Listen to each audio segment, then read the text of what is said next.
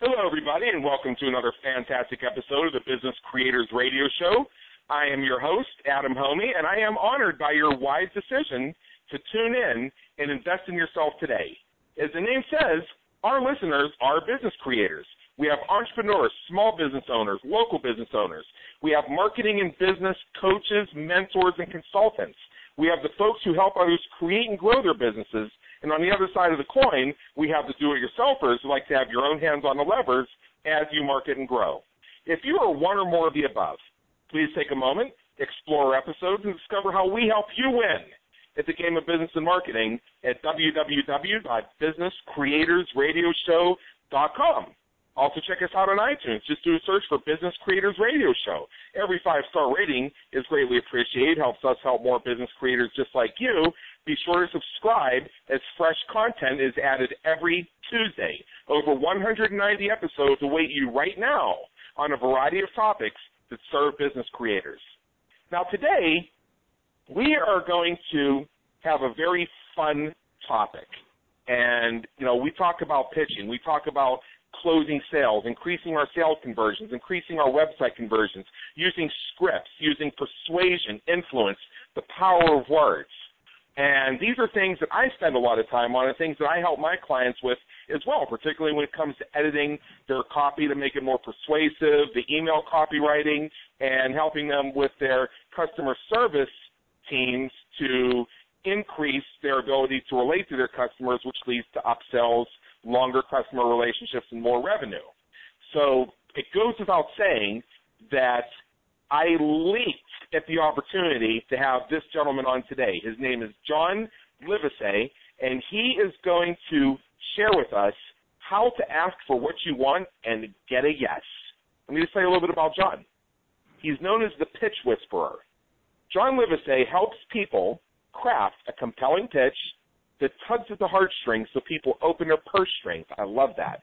He hosts the Successful Pitch podcast, and he is the author of the Successful Pitch, Conversations on Going from Invisible to Investable.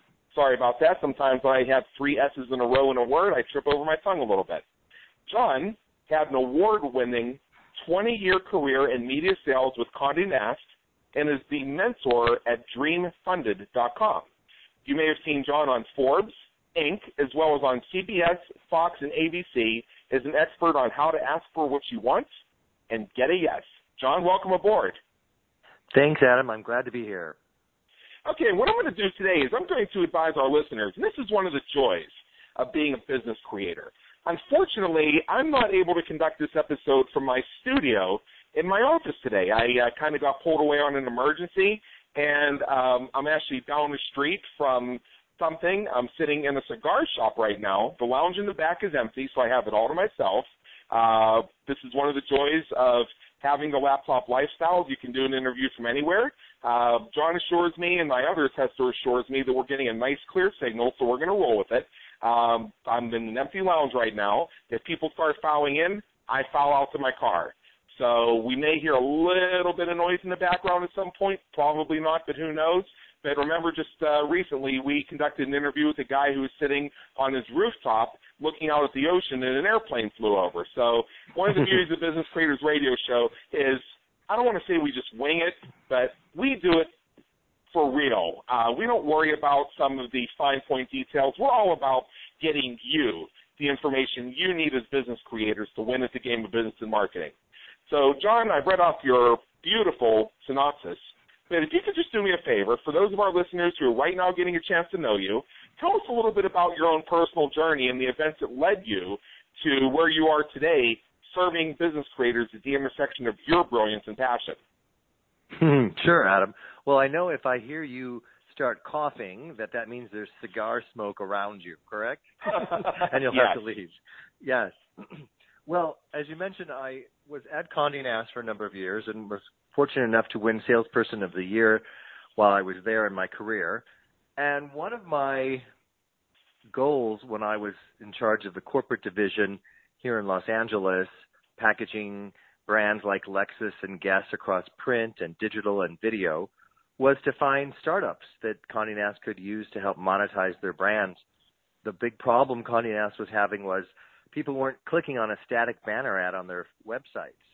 So I found a startup called HaulStars, Haul, which is a shoppable video player. And I had the guy come in, who was the founder, and pitch it, and he confused people with how it worked, and the pricing was all over the place, and the people at Condé Nast said, we're not taking that out into the field. And I said, let me work with him on his pitch. And so I said, here's the problem we're solving. No one's clicking on a static banner ad. We solved that by creating a video of a fashion blogger, day in the life, 2 minutes, and she's going to change clothes 5 times. And as she changes clothes, people can click on the jacket or the jeans and buy that with your shoppable video player. And then they can actually sell jeans from the ad as opposed to nobody clicking on it and nobody buying it. And he goes, okay, but you're not talking about how the timestamp works. Or I don't know. Nobody cares, right? So once we had that pitch down, Condé Nast said, okay, John, we'll take it to market, but you go with the sales rep from Style.com and you take the founder with you and see if somebody would want this. So we went to AG Jeans, which is an upscale denim brand, and they said, oh, this is exactly the kind of return on investment we're looking for. We'll test it out and see how it goes. So we did the shoot. They spent $50,000 on the ad campaign and sold $30,000 worth of jeans in 3 days. So they were happy, and the startup got proof of concept, and I realized that I could start my own business helping people who don't know how to tell stories or pitch their business to get clients, do a whole thing. So that's how I started out in helping people with their pitch. Absolutely. And I'm a big fan of story selling myself. One of the things I coach my clients to do when they're launching products, services, and programs is to work on their story. Because what we discover is that people will tend to invest more in you based on how they perceive you as an expert than necessarily in the bullet points of your sales copy. They want to know the passion. They want to know the impetus for what brings you here and why you serve the world. And that's part of what we're looking to explore a little bit more today. John, I'm going to play devil's advocate here, and I'm so glad for this first question we're going to ask, because I've said on other episodes of Business Creators Radio Show that I don't have an elevator pitch and I don't want one. If somebody asks me what do I do, what I like to do is turn the conversation back around and get to know more about them, have them tell me about their successes, their challenges, and their opportunities. Because until I know how I can serve them, it doesn't matter what I do. What matters is that I understand where they're coming from, where they perceive the gap between their current position and the results they desire, and how I can help them achieve that. That's just me. Others say, got to have an elevator pitch. Don't even answer your phone unless you have an elevator pitch. Don't go to a seminar unless you have an elevator pitch. So it's a debate. It's a debate I love. Now, you say that everybody needs a great elevator pitch, and few have it. So tell us, since if I'm correct, you're kind of on the yes side of the elevator pitch debate, what makes a great one? Well, there's 2 questions there. What makes a great elevator pitch, and B, do we need one? So let's take the second one first, which is, do we need one? And I agree with you. You know, if someone you're interacting with, you don't want to just talk about yourself all the time. You want to ask them questions like, you know, what do you do? How can I help you? And get to know what they're about first. But let's assume, because 9 times out of 10 this will happen, that they tell you all that, you know, I do this and I'm looking for that and here's where I'm stuck. And they've talked for 5-10 minutes about who they are and what they do, and then they say, what do you do? You can't just keep asking them questions. It has to be a 2-sided conversation. And then even if they don't need what you're offering, perhaps they know someone who could refer you to, so therefore the need for a great elevator pitch. That's my pitch on that. I don't know if you want to push back on that, agree with it, disagree with it, but we can take a minute and talk about that. Not at all. I'm a believer that there is a debate there, and I also have said for years that when you present yourself to the marketplace, you need to do so in a way that's authentic to you. Just to tell you a little quick story, and I promise that you're going to be doing a lot more of the talking here in a few minutes, but I just want to get one more thing out. And I've said this on episodes of Business Creators Radio Show before, and our listeners have heard me say that. I've been told over the years what I need to do is start doing videos where I hold my smartphone up to my face and walk down the street as I talk into it. And I have said that I have hired a contract on my own life. If anybody ever catches me doing that, I will invite them to put a bullet between my eyes, because I am not going to do that. I have been cursed with a face for radio, but on the other hand, I have a voice for radio. So I use my voice. When I do videos, I do Camtasia narrations. I have a podcast. I do a lot of podcast interviews here and on other people's shows as well. I do technical training where I narrate things step by step. I've walked into places and people have said, "Hey, I love your show," because they thought they heard me on the radio. It's my gift. So that's what I have to say about the pitch versus no pitch thing, the video versus no video thing, is you got to do what's authentic to you. You can't pursue every single strategy, so you find the ones where you can just totally rock it out of the park and double down and get the job done. But, John, let's roll back a little bit. Why do they call you the pitch whisperer? You told me a little bit about your story, but tell me specifically, or tell me again, why we're calling you the pitch whisperer. Sure. Inc. magazine actually was the first one to call me that, because I was being interviewed by them and I was describing what I do, and they said, "Oh my God, you're the pitch whisperer." And I said, "Oh, I like that." So now, when someone asks me at a cocktail party or, the inevitable maybe elevator ride, or an event or whatever it is, I'm like, "Oh, what do you do?" I'm like, "I'm the pitch whisperer. I help people go from invisible to irresistible." And the whole goal of that is just to get people to say, "Well, that's interesting. Tell me more." I don't go into what I do or how I do it or any of that stuff, just that little bit to intrigue people enough to say, "That's interesting. Tell me more." So they'll say, "Well, what's a pitch whisperer?" And I said, "Well, much like a horse whisperer, I calm people down and help them with their confidence when they get nervous in front of an audience, or pitching to get new business, or pitching to get hired, or whatever it is they're pitching for." And I was like, "Oh, well, how do you get people to go from invisible to irresistible where they could get their startup funded?" I said, "Well, it's a multi-rung ladder, much like dating is. And would you like to hear about that?" And they're like, yes. All right, well, if you go from invisible to insignificant to interesting to intriguing, and then you get up to irresistible, and that's when you get multiple offers for a job or funding, or clients are clamoring to want you to take their business. Yep, just like the title of your book, The Successful Pitch, Conversations on Going from Invisible to Investable. So, so tell us a little bit more about helping people become more confident, some of the tips you give them. When you find somebody who has maybe stage fright, or they're going into a negotiation, they're not doing so with confidence. Right. Well, certainly, you had asked me an earlier question that I haven't answered quite yet. So I'll answer what makes a great pitch. And one of the elements of what makes a great pitch is pitching with confidence and not arrogance. So when you give somebody a pitch on who you are and what problem you solve, that's my definition of what a good pitch does. Who you help and what problem you solve. I help people struggling with their pitch to become irresistible so they get new clients and their business takes off. Oh, got it. Okay, interesting.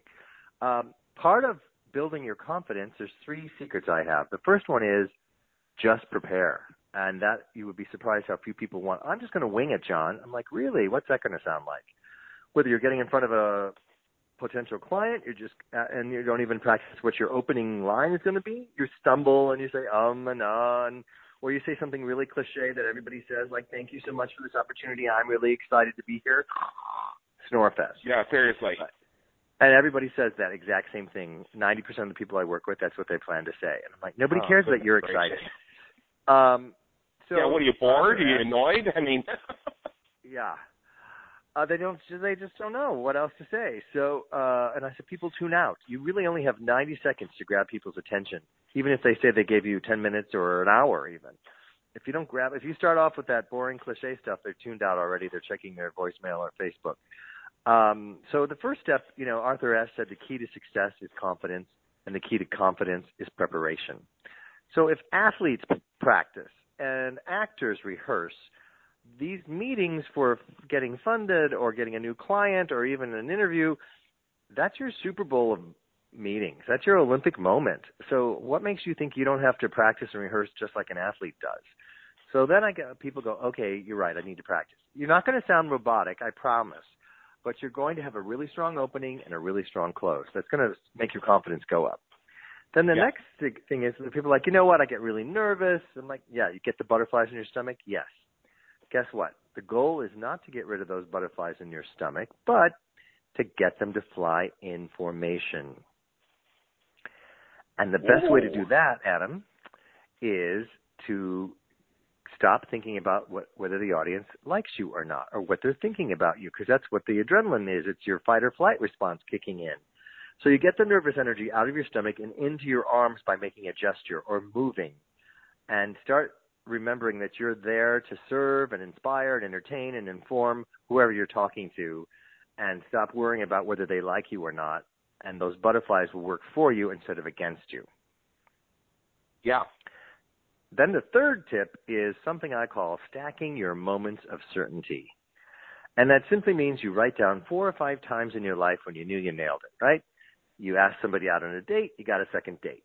You interviewed for a job, you got the offer. You pitched a client, they hired you. You remembered those things, as opposed to what can happen is the negative self-talk can kick in. Oh, my God, I really need this sale. I really need this job. I'm not good enough. And if you have all that going on in your head, your confidence diminishes. But if you stack your moments of certainty while practicing and getting those butterflies to fly in formation, I promise you your confidence is going to soar. Yes. You know, this reminds me of something. When I was first starting to speak from stage about 5 years ago, it was like the second or third time I got on stage, and I blanked. I got up there, everybody applauded, and I didn't know what the heck to say. So I did nothing. I just stood there silently, looked at the audience, they looked at me, and after a few seconds, I started speaking very slowly because I remembered my initial thought-provoking question, and I started speaking it very slowly. And as I'm speaking, I'm watching the people because the room was set up sort of like the classroom style where people were behind tables, and I saw them leaning forward on their desks as they drew themselves and leaned into me. And I knew I'd nailed something. See, here in 2017, we have this, instant information, instant gratification, to the point where many even recommend that if you're doing YouTube videos, cut out those long intros because you could lose somebody during the 3 seconds it takes to do your intro music. But before we had cameras on speeches, it was a very common tactic for the speaker to stand on stage and be silent and wait for the energy of the room to shift and then begin speaking. It was a different time. It worked well then.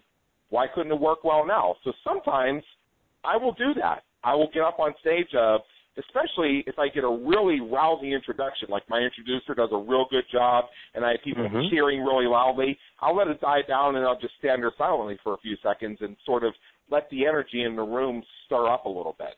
And I find that can be very effective. And then I'll deliberately start speaking very softly, very slowly, and people lean in and they tune in and they start latching on to all the words that I say. There are other times I just leap up on stage and I come out with a very strong, powerful question, and I get people laughing and cheering at the very beginning. It just depends on the room, depends how I feel. Right.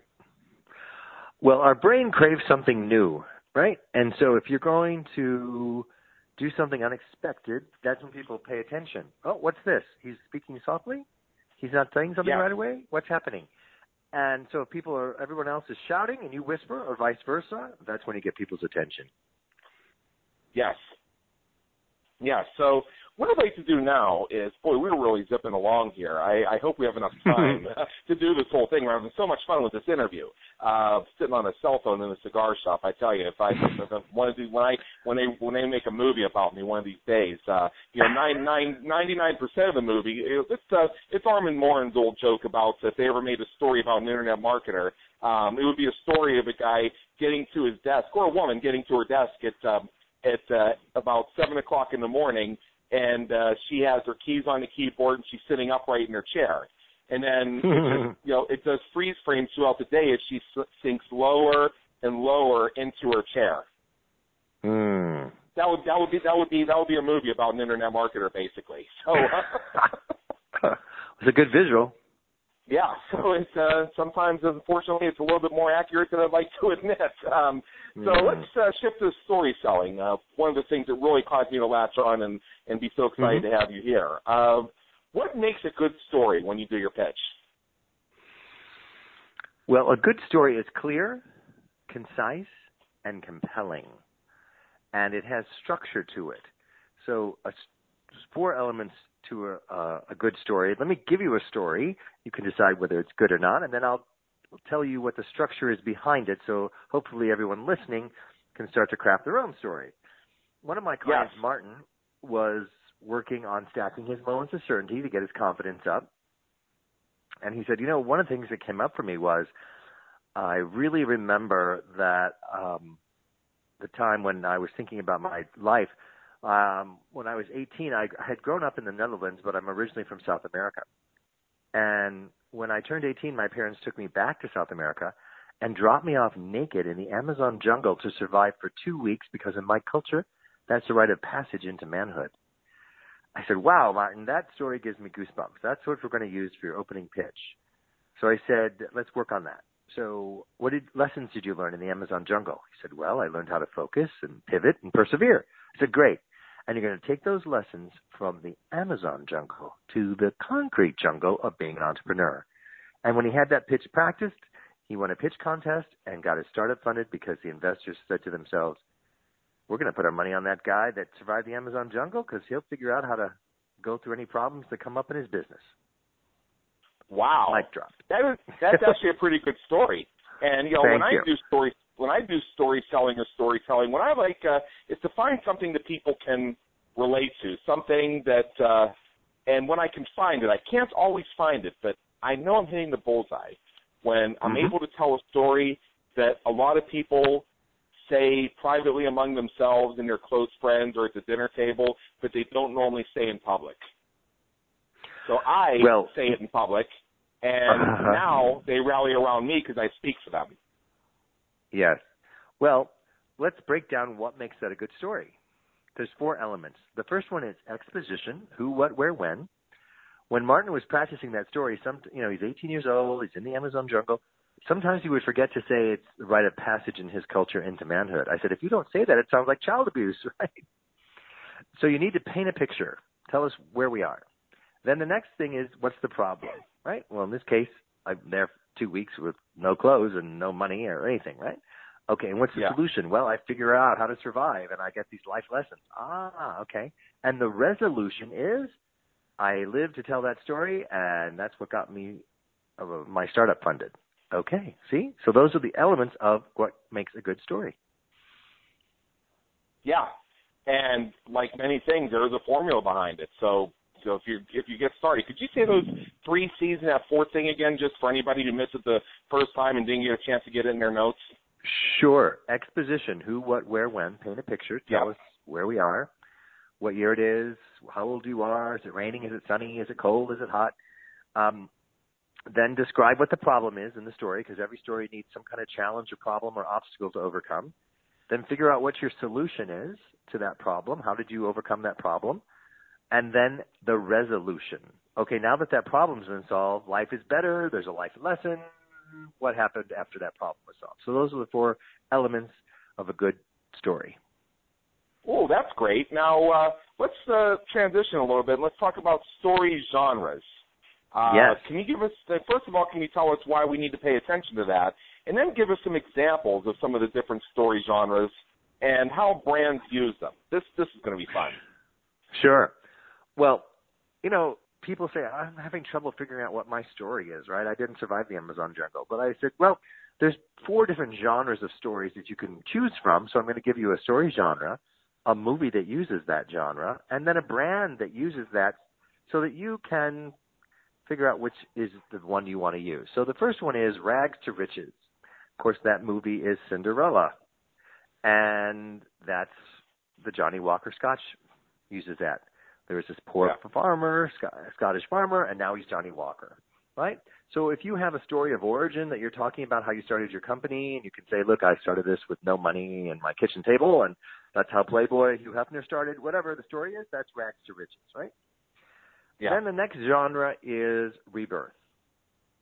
And my favorite Rebirth. movie that does that is It's a Wonderful Life. Yeah. That you have a second chance. So Prudential says retirement is your rebirth. It's your third act in life. And so they're using that story genre, right? Then another genre is a quest. Well, that is Lord of the Rings, right? They're going on a journey, trying to find something. There's a bigger purpose. And Lexus uses this genre for their tagline, which is the pursuit of perfection, right? We're never quite there, but we're always on this journey. And then the final genre is leave home and then come back and tell about it. Well, that's classic Wizard of Oz, isn't it? Yes, it is. And guess who does that? Expedia. Go on a trip, Yes. book it on Expedia, have a great adventure, and then come back and tell all your friends.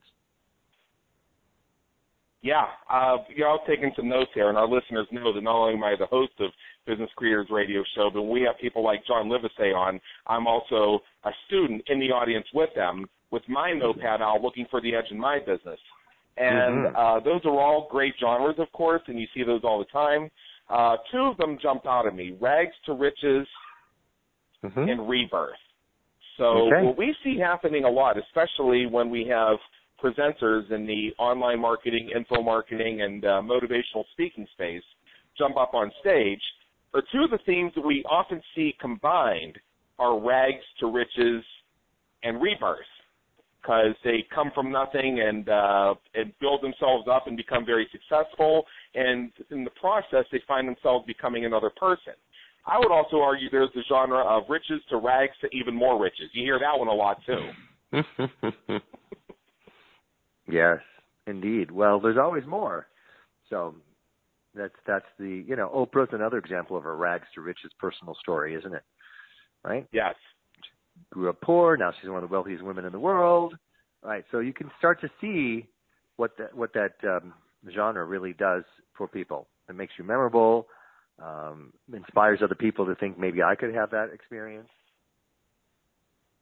Yeah, certainly. And what I also find is it builds common cause, like, hey, you think you're struggling, you should see what I went through.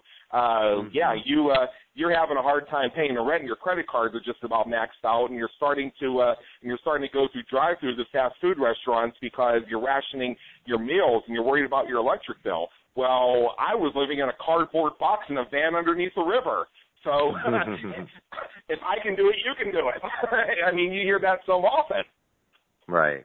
So, well, it's all about how passionate, how bad do you want it, right?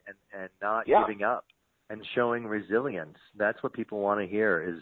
You can't just say I'm resilient. You need to tell a story and show at a time when you were resilient.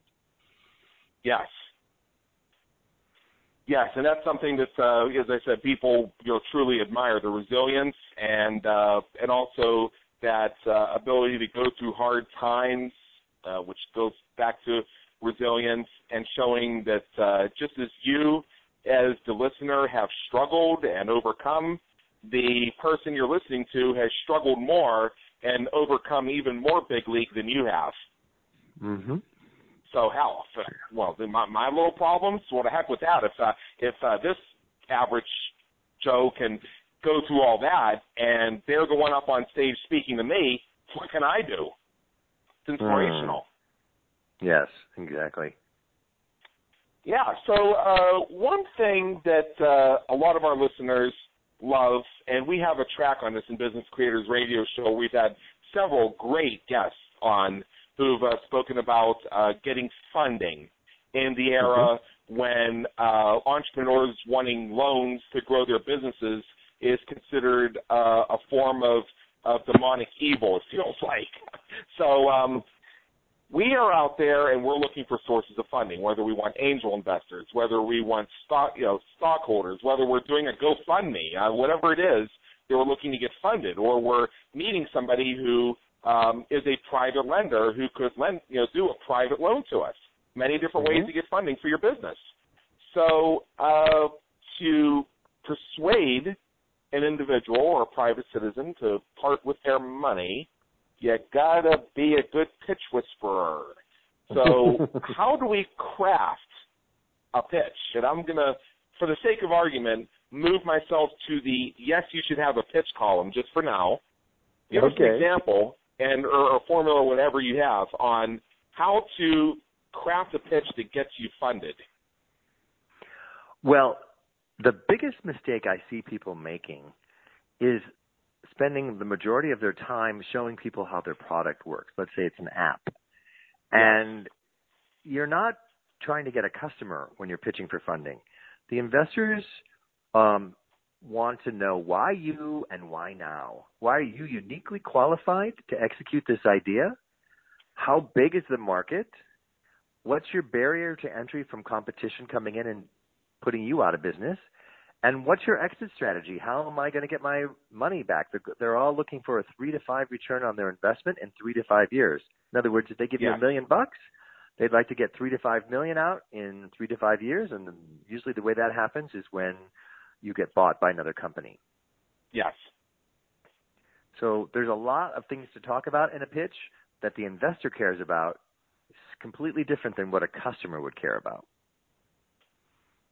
Yeah, that's very interesting. And a lot of business talk about their ultimate scalability. So being able to tell that story of how you're going to move from startup or move from that first $1 million to the $3 million or the $5 million, or put yourself in a position to become acquirable, you've got to get basically this potential investor to believe in you.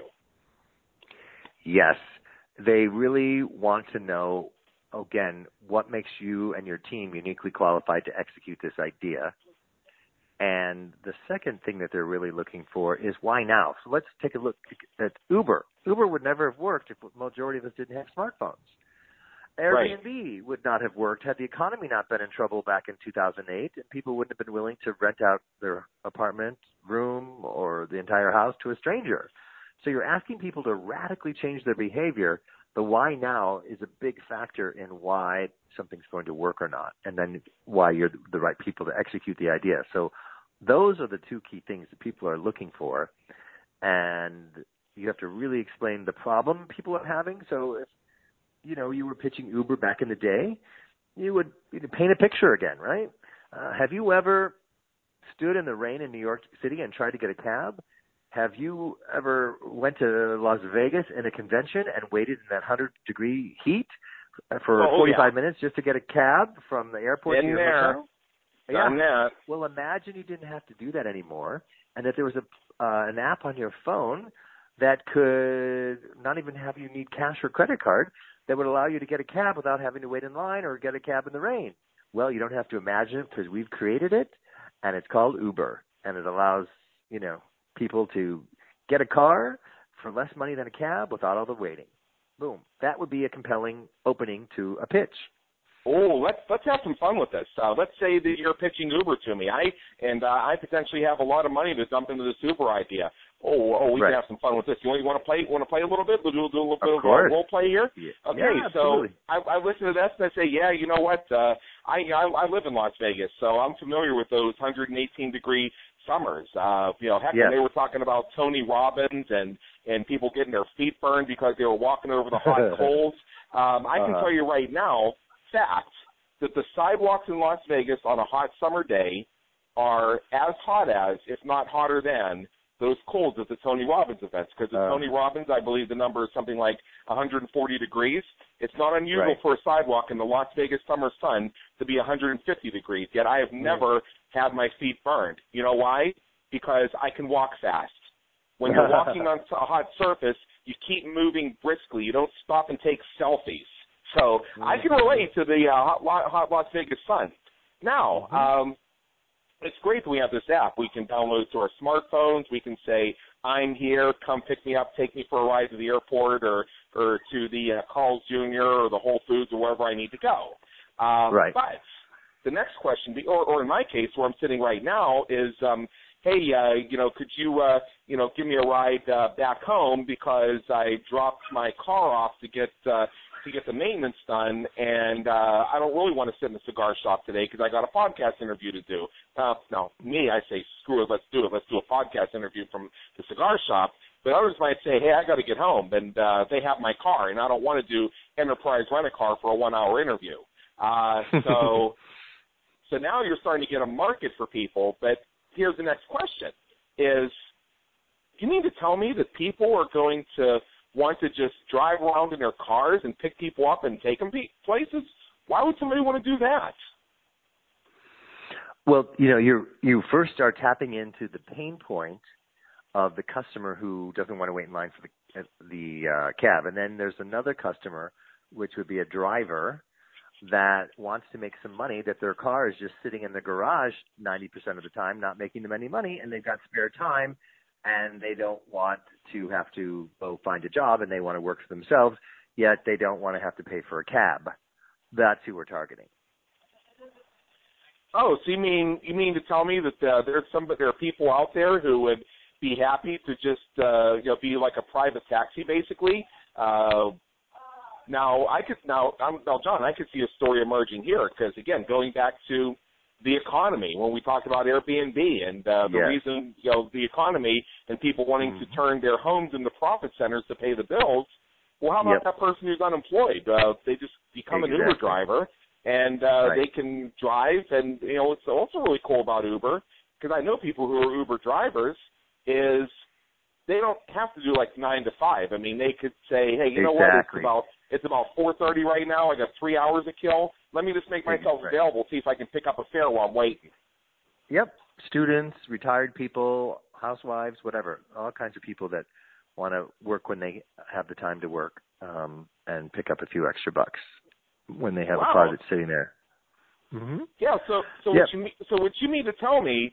It's like we're crowdsourcing the transportation industry. Yes, everything's being disrupted, and this is how technology is disrupting the cab industry, which hasn't changed in 70 years.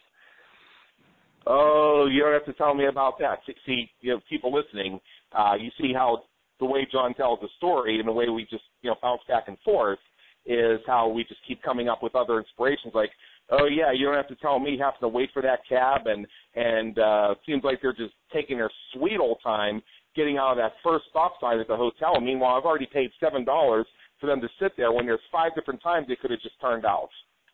Mm-hmm. Yeah. Yes. And so this Uber, I mean, is there going to be a clock running on that, or is it a flat rate? What's your vision for that?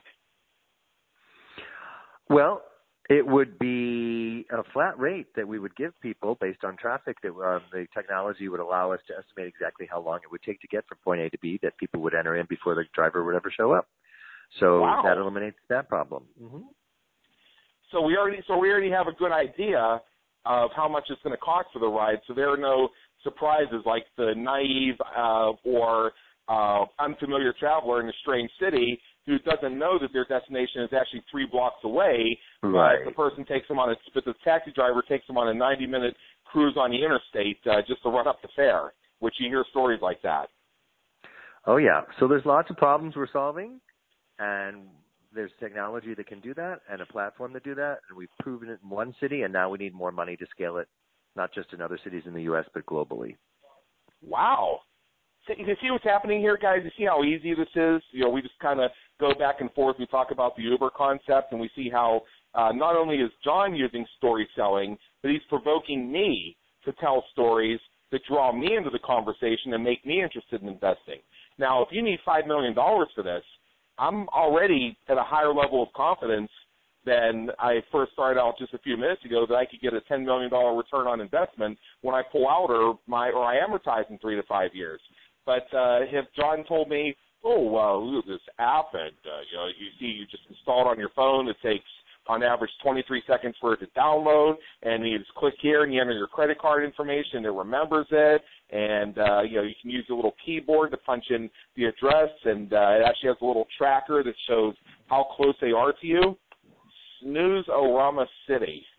Because that doesn't tell me anything emotional. It's like, I can see the little car coming towards me. Well, hey, if I'm hiring a cab, they'll also tell me how long it's going to take for the cab to get there. And if they say 10 minutes and it's 14 minutes and there's no cab, I'm going to call them and say, where's the cab? I don't need an app for that. Yeah, the more you can show an investor that you have empathy and understand the customer's problem, the better they think you have the solution, and the more willing they are to invest in you. Yeah, we could do the same thing with Airbnb. Let's play with that a little bit. I mean, we already covered tough economic times. People are looking to turn their homes into profit centers. Another argument could be, hey, I have a rental property that I'm having a heck of a time getting a tenant for. So rather than me have this investment property sit vacant for 6 months, why don't I start turning over the rooms and making $100 a night or whatever a person make for doing their Airbnb while I have it on the market. I'm trying to find a long-term tenant. Exactly. And, you know, so then you're saying, imagine that there's people out there who don't want to get a roommate yet need help paying their rent or mortgage. And ooh, this would be a solution that they could decide when someone stays in their apartment, when they're out of town themselves, or they only want somebody for a week and then they need their space for a week because they've got visitors coming to use that spare bedroom.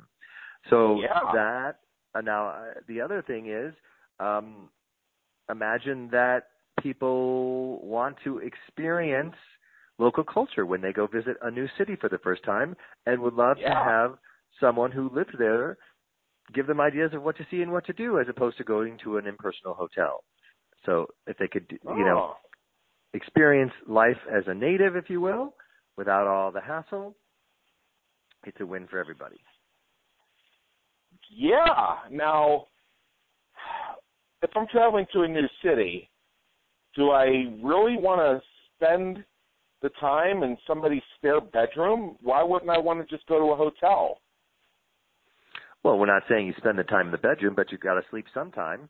And, you know, if you're going to, quote, check in, then you know, ideally might have a place where it's more centrally located than an expensive hotel would be. So you'd be saving money, but still have a great location. Right. Yeah, that's another great way to look at it. Now you can get me talking about hotels. Hey, you know what? I go to these seminars, right?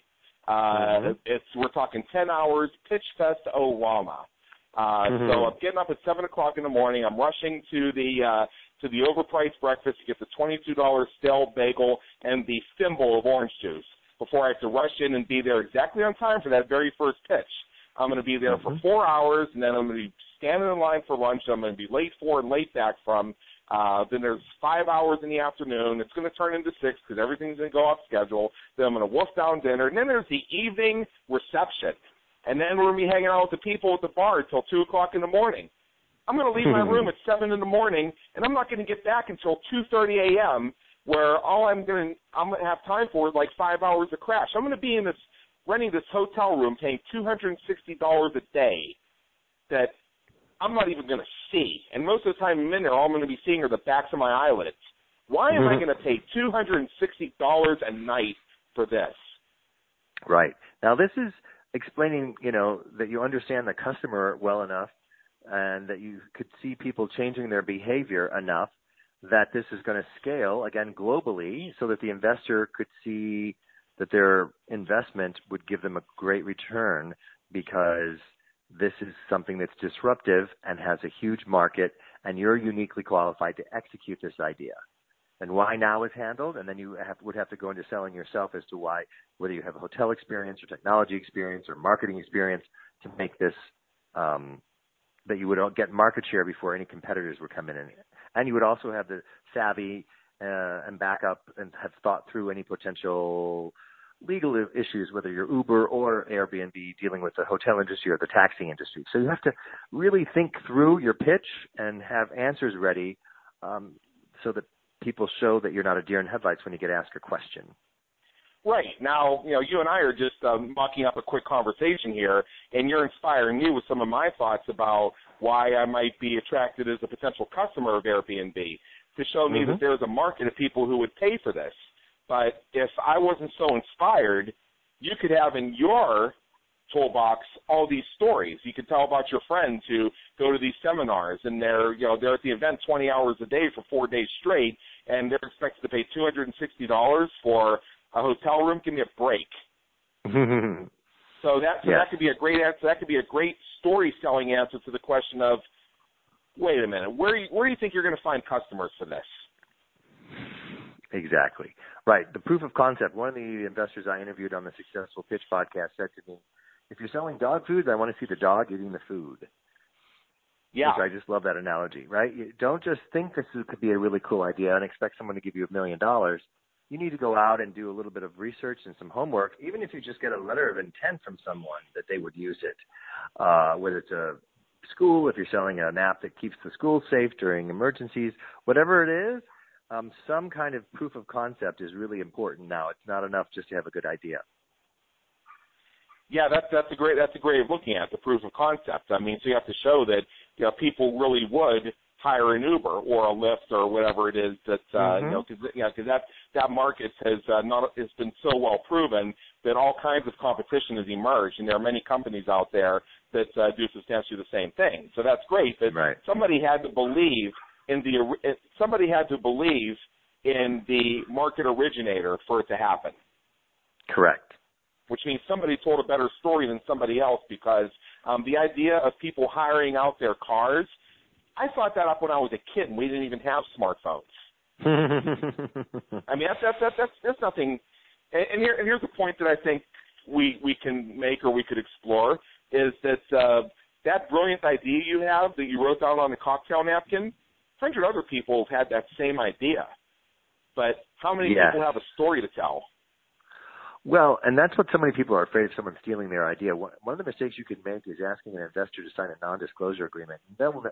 You get a no faster than you can say anything. It just shows you're a novice, because investors hear about 2,500 pitches in a year and fund 25 of them. And 24 of those 25 come from a warm introduction. So the investors are not interested in stealing your idea. And it's really not even who has the best idea. It's who has the great idea with a great market and can execute on that idea, because they have a great team. They're really investing in the team more than the idea. Okay, that's profound right there. Because what I heard you say, and I'm going to repeat this for our listeners, is that if you're pitching somebody or planning to pitch someone and you want a signature on an NDA or a non-disclosure agreement before you even get started with the conversation, that basically makes you look like a piker and means you've done something wrong. Correct. Wow. That's don't ask for an NDA. Don't say you don't have any competition, because that means you don't have a market. And don't say something like, if we only get 1% of all the people in China to buy this, we'll be rich. Those are the three common mistakes I see people making. Oh, yeah. Wow, that kind of stands a concept on its head, because how many times have I been asked to sign an NDA, even for somebody wanting to pitch me on becoming my client, for instance. It's crazy how many times I've been asked about this, and usually when I hear NDA, I hear paranoia. Yes, and lack of experience. Definitely lack of experience, and probably lack of a good story to back it up, based on what we've been talking about. Because if somebody has an idea and they're pitching it to me, I mean, I got to think that they're pitching it to other people too. So why should I sign an NDA and have to be exclusive when they're not? So why don't I make them sign a paper that says they will consider no other investors but me? Correct. Yeah. Which means I can make them a really crappy one-sided offer that stacks the deck for me, and they have to accept it, because they had to agree to accept my offer before they pitched me. So why not? Yeah. Exactly. So we touched on something a little bit earlier when we were talking about we did the hypothetical pitch for Uber, and you told the whole story, and you never even really got around to describing how the app worked. This goes along to one of the final things we want to cover here today, as we're about 50 minutes into this thing. Boy, time is flying. Why do people remember our stories and not numbers?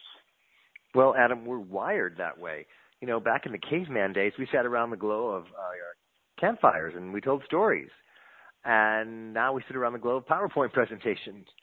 It literally is a right brain versus left brain type of thing. In other words, when you tell someone numbers, or let me give you all the reasons why you should do this, that's an analytical left brain decision, and people cross their arms and, oh my God, you're trying to sell me something, and I'm trying to find out, your price is too high, I'm going to find all the reasons why this doesn't work.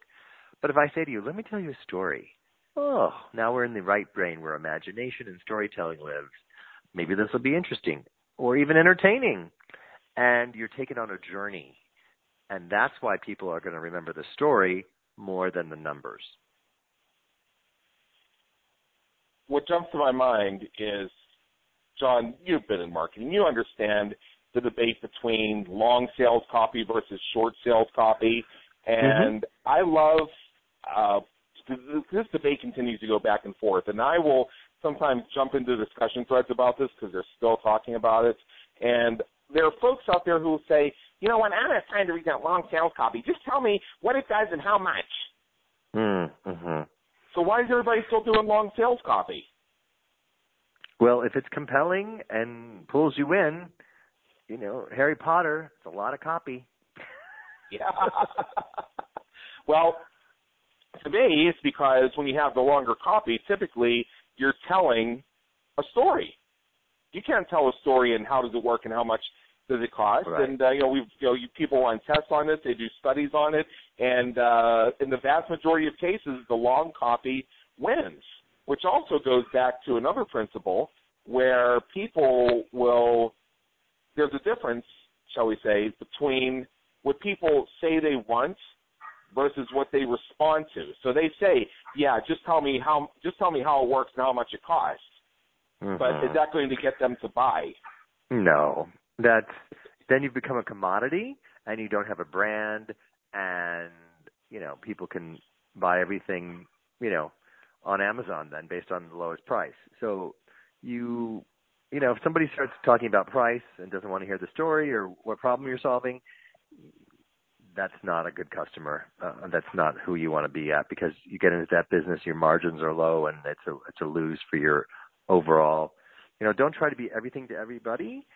Know your niche and solve a problem, and you'll get a good customer. Yeah. One other question I want to throw in here is, have you ever run into this with your clients or maybe some of the work you've done with some of the brands that you've served, where people are maybe fearful of telling a story because it might offend somebody or it might alienate somebody? A real big concern with a lot of the behaviors we see on social media these days and how polarized people have become. Well, it depends what kind of story you're telling, right? I mean, if you're telling one of those stories in the genres that we talked about, rags to riches, rebirth, quest, and, you know, leaving home and coming back and telling about it, there's no political element on it. There's nothing offensive in those storytelling genres. It's not like you're telling a racist joke or a political joke. I would never encourage anybody to do that. So stick to the genres that work and, you know, take people on that journey so that they want to have that same journey and become your customer. Yep, authenticity within those genres. You can certainly find a great story within those. And the other thing you have to remember is there's some people that just aren't going to like you. What are you going to do? Oh, yeah. No, you can't try to please everybody all the time. That goes back to why we get nervous when we're pitching, right? You can't sell everything to everybody and you can't be liked by everybody. So figure out who you help and what problem you solve and only focus on that as your niche. The riches are in the niches. Right. The riches are in the niches. Yeah, that's awesome. So this has been a really, really fun conversation. I'm so glad that we had the opportunity to sit down here for a little bit. We're almost near the top of the hour, just a few minutes ago. So what I'd like to do is I'd like to turn it back to you, John, for a moment, and tell us a little bit about how you serve our business creators, because I imagine that just as we talked earlier about people leaning forward as they want to get into the words and get into the story, that there may be somebody out there who's been listening to this and saying, yes, I'd like to embrace this power for myself as well. Well, if your listeners text the word pitch, P-I-T-C-H, to 66866, I will email them my free PDF on the 3 mistakes to avoid when you're pitching.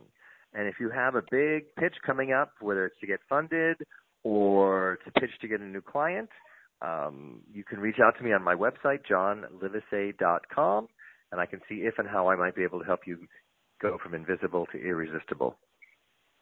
That's fantastic. So, so all of our listeners know that if you go to businesscreatorsradioshow.com and you check out the guest expert section, that all of our guests have a profile where you can find their website, their social media profiles, and other information you need to get a hold. So as we wrap up here, as we get to the top of the hour, John, what are some final thoughts or final words you'd like to leave our listeners with as they ponder the use of story selling and becoming, in their own way, pitch whisperers to ask for what they want and get a yes?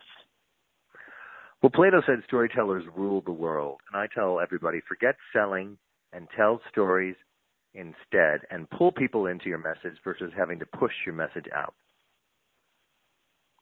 Wow, that's really good. That's really good. Very profound. So, so this has been fantastic. John Livesay, I want to thank you so much for your willingness to spend some time with us today. It's been an honor and an education. My pleasure, Adam. Thanks for having me. For everybody listening, this is Adam Homey, host of the Business Creators Radio Show. Please check out our previous and our upcoming episodes at www.businesscreatorsradioshow.com, where we help you win at the game of business and marketing. Until next time, have a great day. Take care.